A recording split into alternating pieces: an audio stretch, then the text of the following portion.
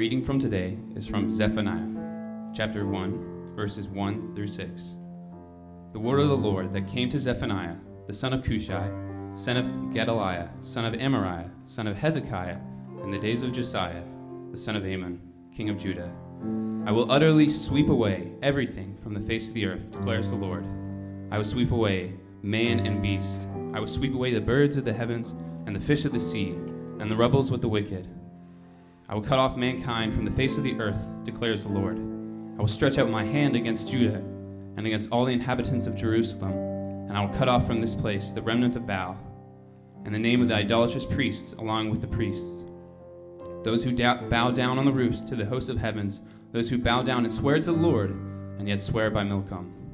Those who have turned back from following the Lord, who do not seek the Lord or inquire of him. Lord, we thank you that we get to worship you for your whole character, not just for your love and mercy, but for your justice and for your intolerance of evil. And we know that intolerance means that we need something to remediate and atone for the sins and the evilness that we have. And we thank you for Jesus, that he is that Redeemer for us, that when we were sinful and could not enter the throne, Jesus covered us in his blood and clothed us in his righteousness. And now we have the joy and pleasure to come before his throne daily, hourly, and to talk to him and present a request to him and glorify him and worship him. And I pray that we would do that. I pray that we would spend time connecting with you and in your word and in prayer every day, because we are so grateful for the sacrifice that Christ did and made. And it's in your precious Son's name I pray. Amen. Amen. Good morning, guys. My name's Derek. I'm one of the free pastors here, one of the lay elders, and every summer we sort of change things up a little bit. We give Kevin some time off, and more on that in a second. But if you guys are interested in ever reading Scripture before a sermon, you can, but just know you have to pass a pronunciation test. We're going to take you through the book of Numbers, see how you do. You score 80 or above, you're good to go. Dan was like right on the line, but we serve a God of grace, so here we are. So before we get started, I want to go through 3 key announcements, and I don't know what order they're in, so I'm going to let David help guide me on that. Okay, we're going to start with the member meeting. July 15th, right after morning worship, we're staying in here, right? Going to go right into the member meeting. We'll go over some highlights for the church's vision and the activity over the last year since we had the last member meeting. We'll get better at that, I promise.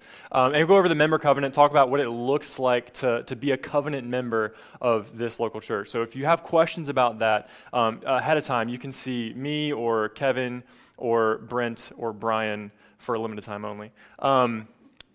Next, fall community groups. If you are interested in leading a community group this fall, we're changing things up a bit. We have, up until this point, kept things pretty tightly managed. We've said, okay, we're all going to go through the same material together as a church. We felt like that was important to build in some foundational DNA for what it looks like to be a part of this local body.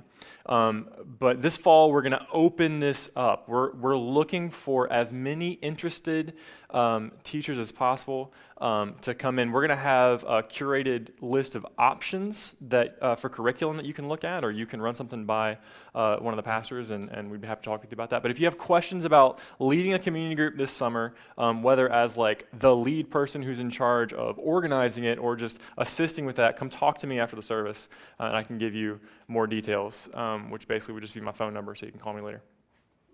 And then today, very importantly, after church, we're going to take some time to fill out some postcards for inmates in prisons around here. Virginia Compton Virginia's back there with her hand up. She's going to be at a table in the back. She's got tons of cards, tons of pins. You have no reason not to grab a card and write a note of encouragement to one of the inmates. This is a new ministry we're starting up. We have started to build some relationships with the prison community, and so we want to engage that for the Lord. So if you have any interest or desire, you have no excuse. Catch it up on the way out the door.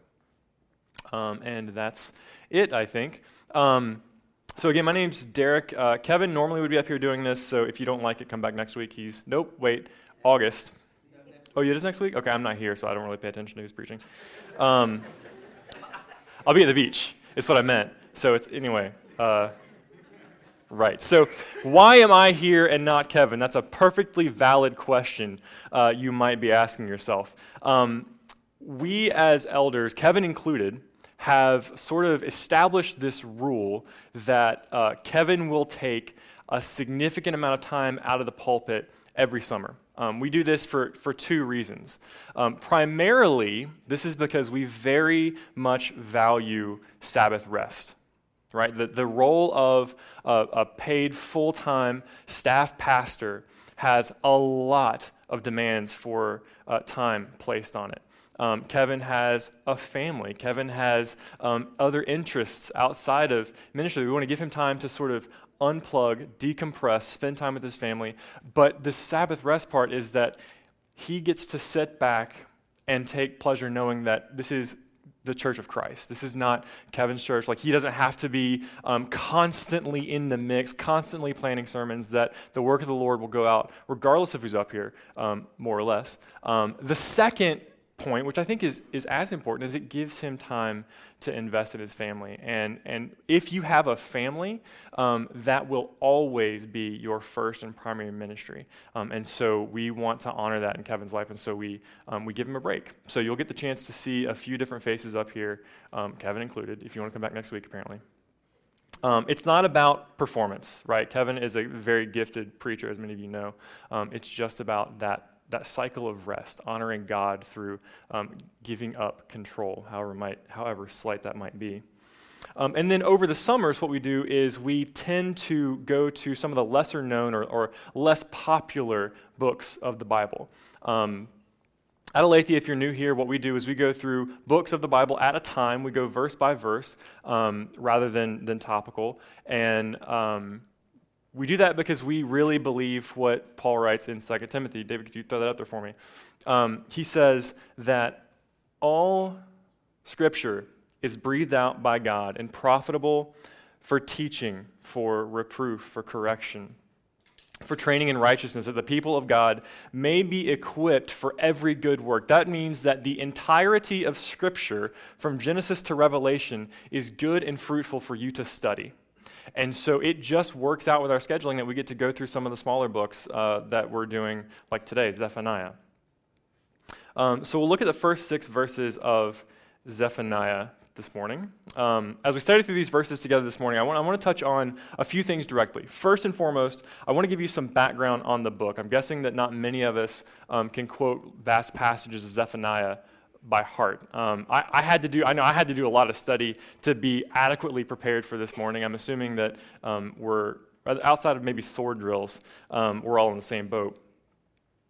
So I want to talk about how that fits not only into the idea of like fall, redemption, and restoration, but also in like just the timeline of the Old Testament. When was it written?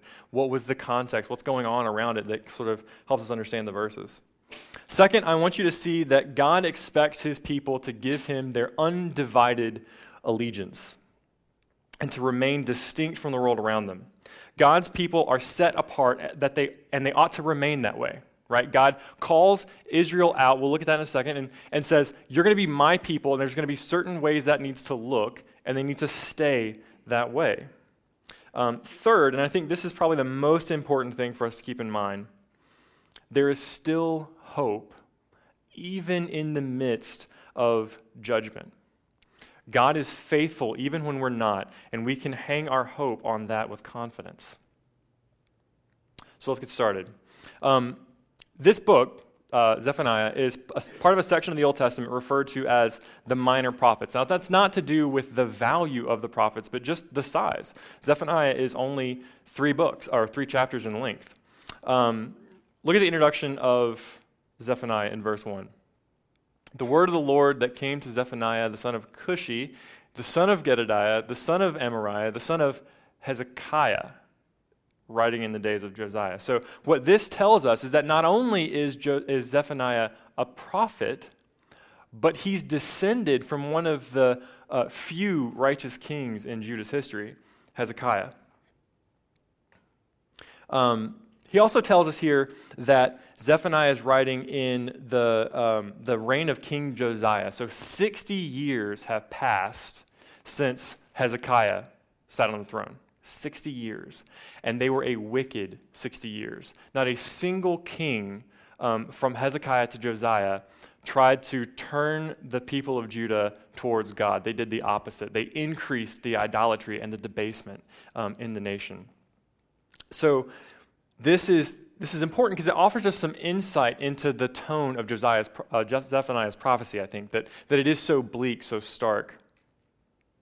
One of the primary themes of the book is this idea that there's going to be a day when God is going to judge his creation, not just humanity, but everything.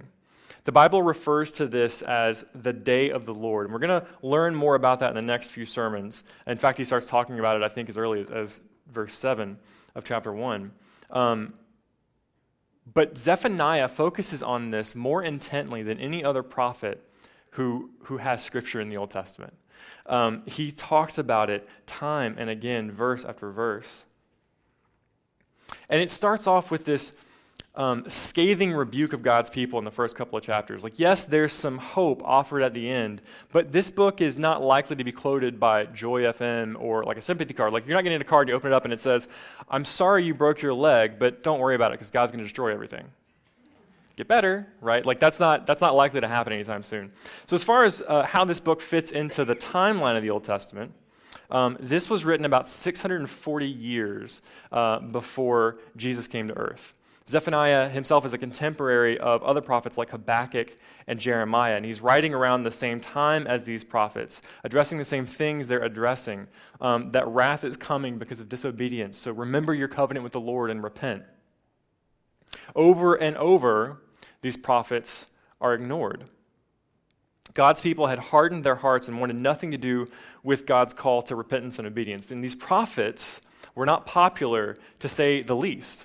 But God gave each of these prophets a similar message, and they dutifully, if sometimes reluctantly, conveyed God's message to his people. To put an even finer point on it in terms of historical significance, Zephaniah is the last of what's called the pre-exilic prophets, meaning he is the last one to bring a warning of impending judgment rather than looking back at the judgment and saying, "See, God did what he said he was going to do." The stakes are high for Judah at this point. These calls for repentance and obedience, they're not idle threats. In fact, God had already executed a judgment he had warned Israel about. And now they're under the rule of Assyria, right? Israel is Judah's sister kingdom. It's 10 of the 12 tribes of Israel, of the nation of Israel, and Judah is the other 2. Judah's literally watched God's warnings of judgment become a reality, and yet they persist in their disobedience. Perhaps that's why Zephaniah dispenses with the pleasantries and gets right to the point. So it's likely that this book was written early on in Josiah's reign. And it's not clear if this happened. So Josiah was a reforming king. It's not clear if Zephaniah wrote this at the very beginning when everyone is still in free-falling disobedience, or if maybe this is at the beginning of the reforms that people are still stiff-necked, right? There's still some, even as they're turning, they still need that kick in the pants. So hey, no, this is still we're not out of the woods yet. You can read a little bit about this history of Josiah's reforms in 2 Kings 22 and 23, and in there's this really interesting part where Josiah sends people to the temple, sends them to the treasury. And they're in there taking an account of the gold and silver, the valuables, and they're paying people for work that's being done. And somebody comes out and they're like, "Hey, we found this book in there. Do you know what it is?" right? Like the people of Judah had been so wicked in the previous 60 years that not only were they engaging in idolatry, but when they found the word of God, they didn't even know what to do with it. They had to find a faithful guy in the community who could look at it and go, oh, this is not just some random book. This is Deuteronomy. This is God's law. We need to follow this. And Josiah immediately is like, do whatever this man says. We need to repent. And immediately, like, Josiah puts on sackcloth and ashes and begins to repent because he didn't even know that what they were doing was wrong until he found the law and somebody explained it to him. So let me take a moment to share a thought with you that's maybe not entirely on topic, though it's probably related. Don't rely on your friends to know the Bible for you. Don't rely on me or Kevin or Brent or Brian, or your community groups, or your campus ministries, or your family, your grandmother, your grandfather who's a titan of the faith. Don't rely on those people to be your repository for biblical information. There's no acceptable substitute for a personal study of the Word of God. None. Right? Like, find these supplements, find these good teachers, find these good influences in your life, and thank God for them. But they should not become the primary vehicle through which you are learning the Scriptures. The Scriptures should be that primary vehicle. Opening up the Bible and asking yourself, what's in here? What does this say about God? What does this say about me? What does this say about where my hope should lie? What does this say about what my preferences ought to be? We sit under sound biblical teaching to support that. Right? But how do you know if what you're being taught is in line with Scriptures if you don't even know what they say yourself? Right? We have to let the Word of God dwell richly in us. More than that, we have to let the Word of God be the defining influence in our lives, on our hearts, and on our minds.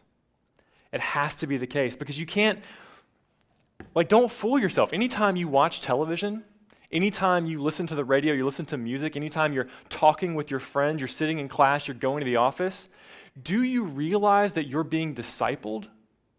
Do you realize that you're being taught what to think? You're being taught how to think. You're being taught what is important. You're being taught what is relevant, what is stylish. You're being taught what should be funny, what should be sacrosanct. But how are you being taught what's right? How are you going to know what's right? More than that, how are you going to know what's righteous if you don't have as a firm foundation at least a basic level functional understanding of what the Word of God says for yourself? Without a sound understanding of your Bible, you're going to be like Paul describes in Ephesians 4. You're going to be like a boat on the ocean without an anchor, tossed about by every wind of doctrine. Whatever sounds right, whatever sounds good, whatever makes my heart feel good. Do you know what the Bible says about your heart? Did you know that the Bible says repeatedly that your heart is so broken that it can't even adequately decide what's good for itself? That its natural inclination is to go for what makes you feel comfortable, but that's not always going to be what's right. The Bible says flat out that there are going to be moments where you're going to have to go in the direction that you're not going to like for the sake of your heart that is broken. You have to know your Bible. Zephaniah's audience had no appreciation for the Word of God, and their lives showed it. This is a major contributing factor to the tone of God's message brought through Zephaniah. The book begins with this bleak proclamation. He introduces himself and gets right to work. So verses 2 through 6 again, if you could put them up there for me, David. I will utterly sweep away everything from the face of the earth, declares the Lord. I will sweep away man and beast. I will sweep away birds of the heavens and fish of the seas and the rubble and the wicked. So when he says rubble, he's talking about the idols that infest Judah. I'm going to take away the idols and those who worship them. I will stretch out my hand against Judah and against all inhabitants of Jerusalem, and I will cut off from this place the remnant of Baal in the name of the idolatrous priests along with the priests, those who bow down on the rooftops of the host of heavens, those who bow down and swear to the Lord and yet swear to Milcom, those who have turned their back from following the Lord, who do not seek the Lord or inquire of him. Through this prophetic book, God will eventually call people to repentance in chapter 2. And he will eventually offer hope in chapter 3, but he begins with a striking declaration that he is going to destroy everything. No one is going to escape judgment. In case it is unclear, God clarifies what everything means by saying man and beast, birds and fish. Here's the deal. Judah was part of a covenant with God wherein they were to be his people, and he was going to be their God. More than that, they were established sort of as not only his representatives in creation, which is what all of humanity is supposed to be, right? We're all made in his image, whether you believe in God or not.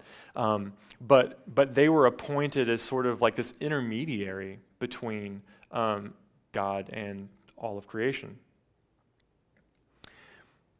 That meant that Judah was responsible for being distinct from their neighbors. And by doing so, not only were they going to receive blessing, but the entirety of creation would receive a blessing because of their faithfulness to their covenant. So let's look at the covenant that God establishes with his people, starting in Genesis. It's in Genesis 12, 1 through 3.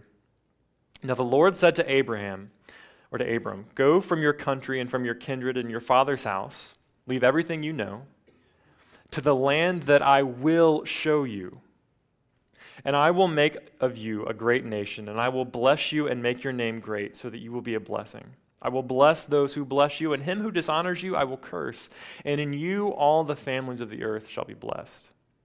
So here's what God's asking his people to do. Number one, follow him.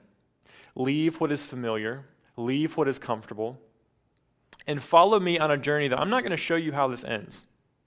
I'm going to give you something, a land that I will show you. I want you to trust me, and I want you to follow me. Number two, be my representatives among the people of this creation.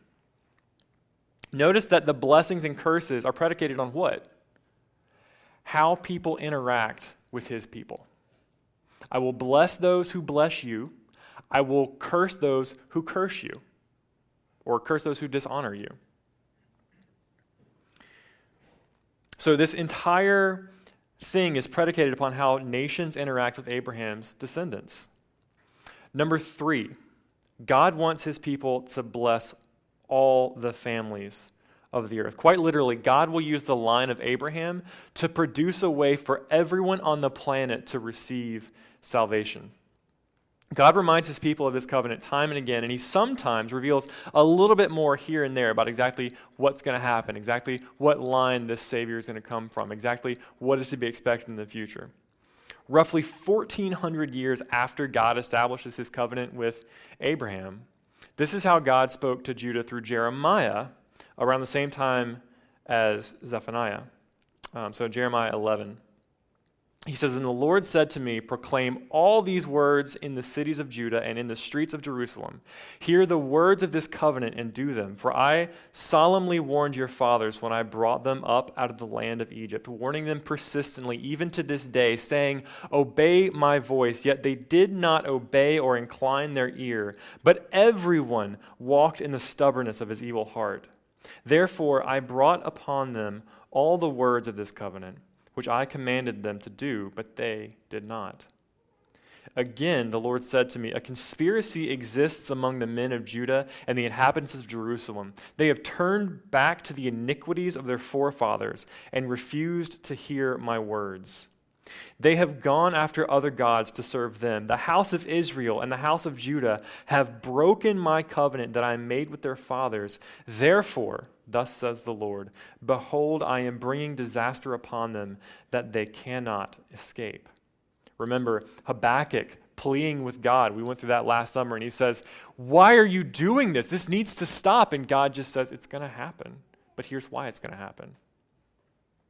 Though they cry to me, I will not listen to them. Then the cities of Judah and the inhabitants of Jerusalem will go and cry to the gods to whom they make offerings, but they cannot save them in their time of trouble. For your gods have become as many as your cities, O Judah, and as many as the streets of Jerusalem are the altars you have set up to shame, altars to make offerings to Baal. So Judah was to be God's people, and he was to be their God. He was their protector and their patron. He was their refuge. He was their treasure. But the men of Judah conspired together and abandoned their covenant with God. Instead of remaining distinct, they immersed themselves in the idolatry of the cultures around them. Rather than being distinct, they became like everything else around them. God had been patient. Remember, this was 1,400 years after the covenant where he finally says, that's it. There is a judgment coming that you cannot escape. I have called you back. I have chased after you, and yet you flee from me to go to these gods, so let them help you in your time of trouble. They won't. And then you'll come back to me, is the implied thing there, right? He has called after them for 1,400 years, even as they fled for them. He sent nine prophets with the same message over and over and over, and they ignored them. But it's fallen on deaf ears. So now Judah's littered with these altars dedicated to Baal, and God addresses these faithless people in the proclamation of judgment, verses 4, 5, and 6. I'll stretch out my hand against Judah and against the inhabitants of Jerusalem, etc., etc. The idolatry isn't just on an individual level. Did you get that? Like he's not talking about individuals who are doing this. He's talking to the nation who has as many altars to other gods as streets in Jerusalem. You couldn't walk down the street, turn a corner, and not see another chance to offer a sacrifice of some kind to a god who wasn't Yahweh.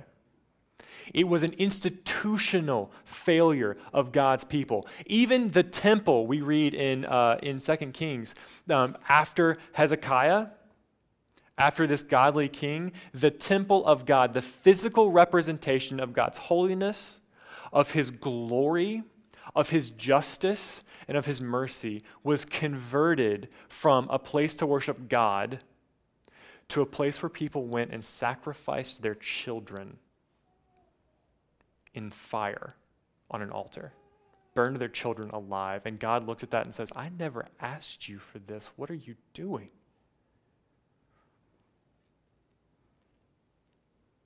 He calls out the remnant of Baal, those who bow down on the roofs to the host of heavens, and those who bow down and swear to the Lord and yet swear by Milcom. Baal, right? Baal was this common name for the god Hadad. He was a Canaanite god who, in their pantheon, was also the king of the gods. They had sacrificed relationship with the true King of kings, God of gods, for a pale imitation, a wooden representation of falsehood. The host of heavens refers to idols from Assyria and Canaan. Milcom is a pagan god of the Ammonites. These gods that they worship are from every other country around their borders. This is all a direct violation of the first of the Ten Commandments, right? Say it with me. You shall have no other gods before me. You guys did terrible on that. I didn't give you time, just to be fair. I just expected that to be like our moment where we clicked, and just, it's fine. It's whatever.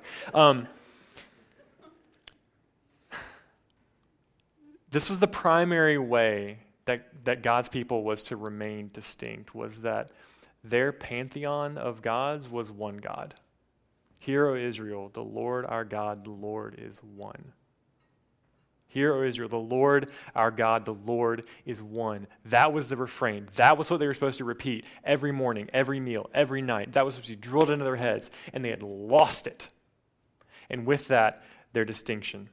But here's the thing. The problem with maintaining distinction, the problem with having distinction or a lack thereof, isn't an academic or abstract problem. We're not just looking at this in an Old Testament book that was written, almost 3,000 years ago, and saying, well, that might have been relevant for Judah, but so much time has passed and so many things have been learned since then, and God wouldn't possibly want us to keep worrying about remaining distinct when we live in a pluralistic society and we want everything to be, I'm okay, you're okay. That can't possibly still be the point, and yet it is. The struggle to remain distinct as followers of God is every bit a problem in our lives as it was in the lives of the people of Judah. The natural tendency of our hearts does not incline us towards obedience. It inclines us to diverse affections, to be kind, divided allegiances. We see this played out for us time and again in the Old Testament, where people chart their own path apart from God, and it leads to destruction. You are doing yourself a disservice if you read the Old Testament like a collection of stories about people who were not actually people. Like, remember, the nation of Israel was only special because God had said, you are going to be my people. I am choosing you to be my people, right? Apart from that, they were human beings. Apart from that, they struggle with the same things we struggle, more or less, right? There's this conflicting desire in our hearts where we those of us who claim to be believers, like we want to follow God, and yet how many times do we sit back and go, why did I do that? Why did I say that? How long has it been since, like, some people, like I hear people's testimony all the time where they're like, you know what, I stopped going to church for years, and then finally somebody woke me up. Here I am again, right? Maybe that's part of your story and you can relate. The reality is, no matter how much we might want to be obedient, there's always going to be worldly influences that actively seek to draw us away from obedience. Do you get that? You're constantly being discipled by culture. Culture wants you to be a certain way. Companies are now, like, some like very influential companies are now beginning to establish like cultural, ethical, moral guidelines for their employees, and they're being very, very keen to see those maintained. Right? So now we're getting to a point where like your employment might depend on this kind of thing. So that was an article I read yesterday, so it's like right there. Like the priests of Judah who swear to God and to Milcom, we want to blend our obedience with God to other things. Our obedience to God with other things. In a sense, right, God's people have always struggled with something called syncretism. Syncretism is this notion that as it relates to culture or religion or like language, right, it applies to a lot of areas, where you take two distinct things and you put them together, and now what do you have? You don't have two things. Did I say you have two things? You don't have two things. You have one new thing, right? Sometimes syncretism can be a great thing, right? Like how many of you have been to BJ's? BJ's Brewhouse, right? Okay, so they have engaged in syncretism where they've taken a pizza and a cookie and put them together. And then they put ice cream and whipped cream on it. I saw some of your eyes light up like you've never had this before. Go there after lunch today, right? It's called a pizookie. It's beautiful. It's a great example of how two things can come together and create a new beautiful thing, right? Sometimes syncretism can be bad. Like if you take a normal pizza and you add pineapple, you have ruined a formerly, thank you. But you couldn't get, there shall be no other gods, it's fine. You've ruined a good thing, right? You've taken two things that are independently good, unless you're Kevin and pineapple will kill you, and you put them together, now you've ruined a good thing. Nobody wants to eat that pizza. If you do, I'm sorry. Like God loves you, I love you, you're wrong. And my wife, by the way, likes that kind of thing, although she has grown a lot in the last 11 years. If we're not careful, those of us who would call ourselves Christians can engage in a modern-day religious syncretism that is so subtle. It's so subversive. You don't even realize you're doing it, right? Like you could be like sold out for Jesus, and you could really, and don't get me wrong, right? I'm not saying that you can do this and then not love Jesus. I'm saying that like you can genuinely love the Lord and fall into this trap. That's what makes it so subversive. You can, like, I'm sure we've heard this one before in our community groups when we're talking about things we're struggling with.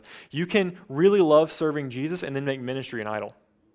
You can really love your children and make your children an idol, where they're competing for, like, it's not like I'm going to go worship here on Sunday and then I'm going to go sacrifice a goat in the woods. Like, that's not what it looks like all the time. I hope it never looks like that, but like you get the point. Like, it's not always that obvious. God wants us to be distinct.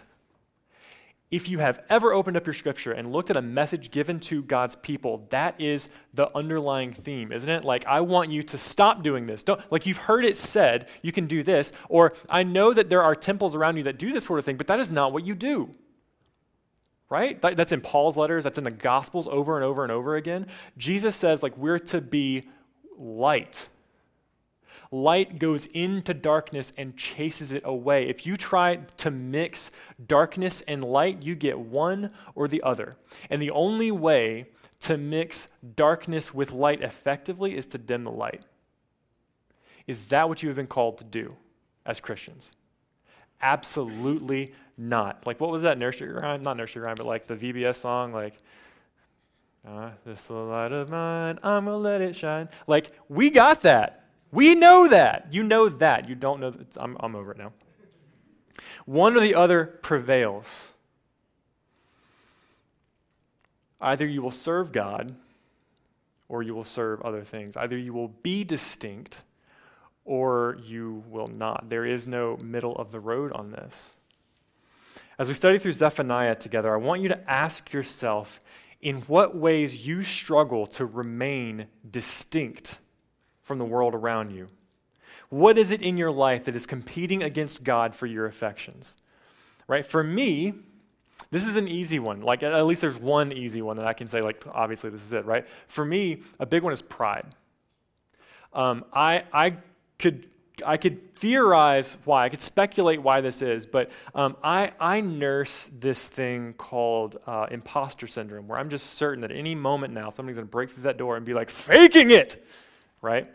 So in my fragile ego, what I want when I'm interacting with someone is I want them to like me. I want them to think that I'm smart. I want them to think that I am capable and competent. I want them to think that I'm somebody they'd want to hang around with. What I really want, right? So my pride works itself out in a desire to be accepted. I want to be accepted.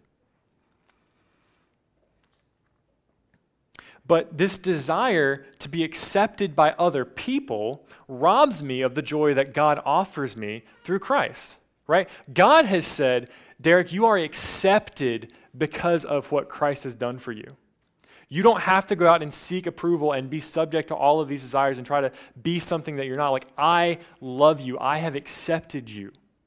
And because I've accepted you, now I want you to interact with other people for my glory, for my kingdom. But because I so desperately want still to be accepted by others, that works itself out in introversion.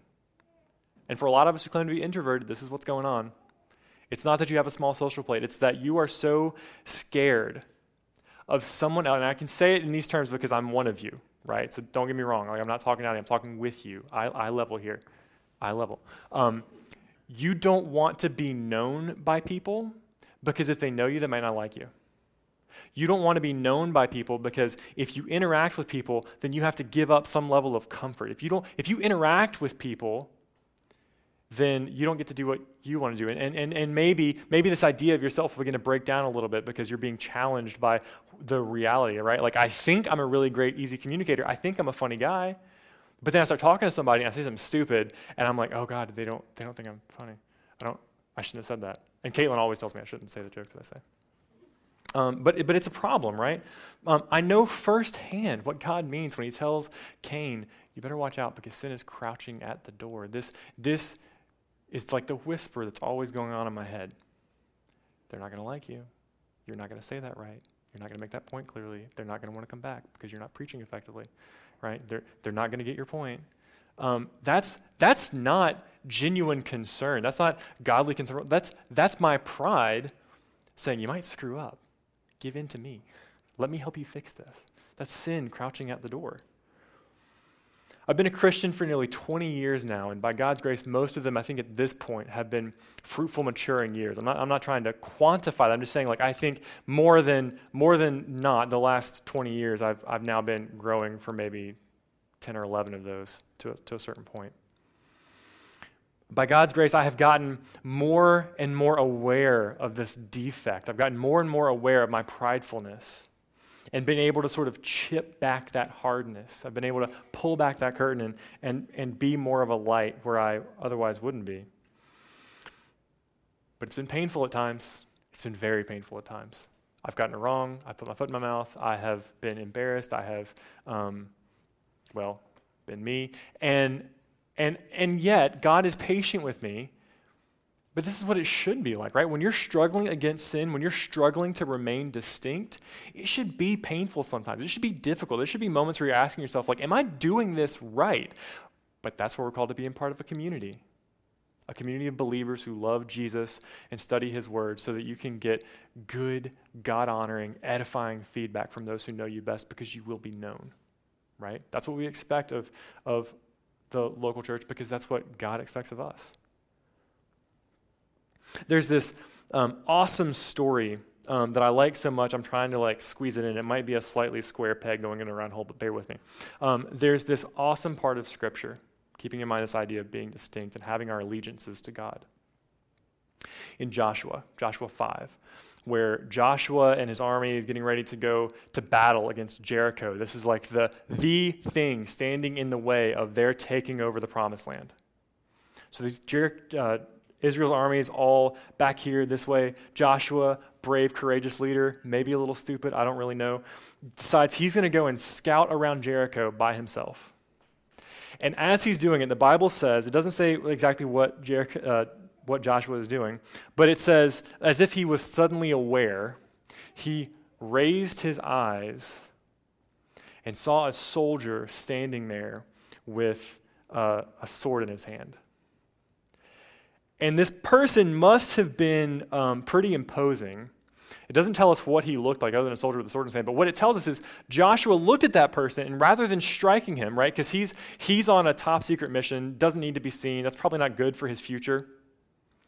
He sees this soldier and he doesn't attack him. He doesn't try to silence him so he can't alert Jericho. All he says, as if all he can do is try to talk his way out of this, he says, "Are you for Israel or are you for our enemies?"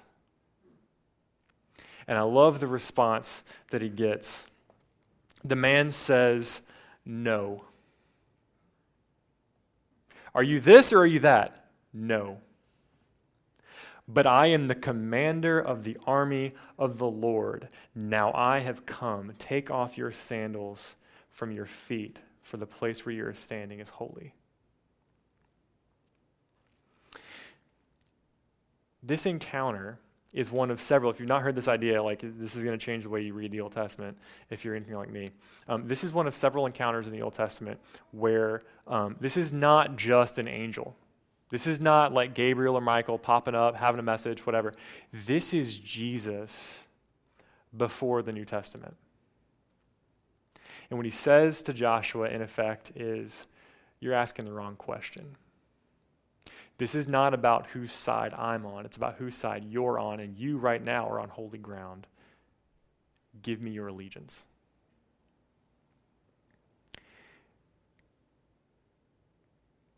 Make no mistake, you cannot have it both ways. You cannot grow in your relationship with God as you cling to a relationship with an idol, whatever it might be. God says in Revelation that he's going to spit out what is lukewarm. Right? We must retain our distinction. Think about your testimony for a moment. Think about this. Think back on how you came to saving faith in the Lord. Raise your hand if it had anything to do with a relationship you had with someone who loved Jesus that was just different. They were hospitable to you in ways that really confused you.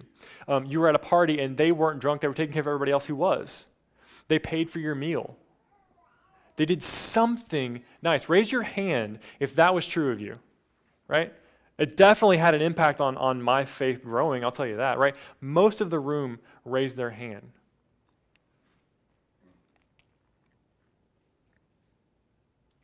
That's the kind of impact we're supposed to have on a fallen world. That's the way we maintain our distinction. That's the impact we have when we maintain our distinction and engage the world around us as faithful believers. But I think some of us might be saying, like, that's all well and good, but why is God's pronouncement of judgment so harsh? Like, if there is hope, why is this so harsh? That's a fair question, so let's talk about that, since I told you we would anyway. God has literally saved his people from slavery. We're going to put this in perspective. He's literally saved them from slavery, provided them a home that they didn't cultivate, homes they didn't build, given them wealth they didn't earn, given them battles they didn't fight. You know how they took Jericho? They didn't fight. They walked around and yelled a bit. And the walls were like, "We give up," and they fell. Right? Like, they didn't earn it. God gave it to them. So we can't say God hasn't been faithful. God's been warning them of judgment for 1,400 years at this point. 1,400 years. We can't say God hasn't been patient.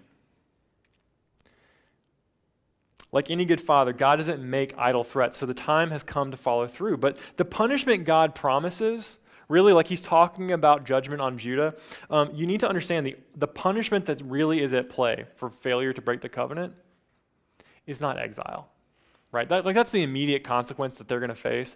But the ultimate punishment for breaking a covenant is an end of the covenant, which means an end of the relationship. And yet God shows Judah mercy because even though he kicks them out of the land, he maintains his relationship. He takes on the burden of restoring that relationship. God uses the conquering of Israel and Judah to restore the faith of his people. If you go and look at the history of the Old Testament, this is what happens. They get kicked out, they get their punishment, and somehow, through it all, their faith is restored, even though the stuff God had given them was taken away. Restoration came through judgment.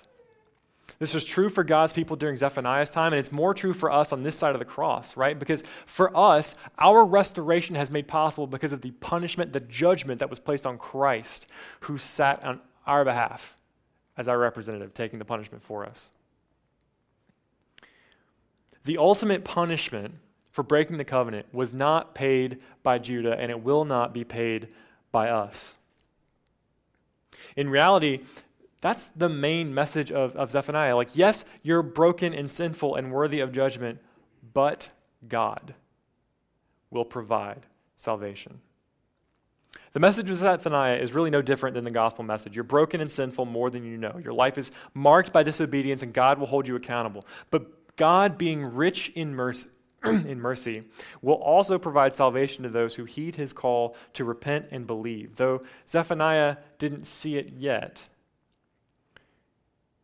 this message of hope points beyond an end to the oppression of God's people by foreign kingdoms. It points beyond an end to the exile, and it points to an end of oppression wrought by sin and death. That's the hope we have. Right now, every one of us is in exile, whether you're a Christian or not. We're living in a world that, as Paul says in Romans 8, is groaning as it waits for restoration. We are here because of sin in this situation. We're here because of sin. But sin isn't just an act of disobedience, it's a state of existence. It's the new normal ever since Adam and Eve introduced sin into the world and were exiled from God's presence. Everything we long for, everything we do to try and satiate our souls, all of the little idols that are competing for our affection, we chase after them. What we're really chasing after when we chase after them is the restoration, the sense of completeness and fullness, the sense of joy that only comes from a right relationship with your Creator.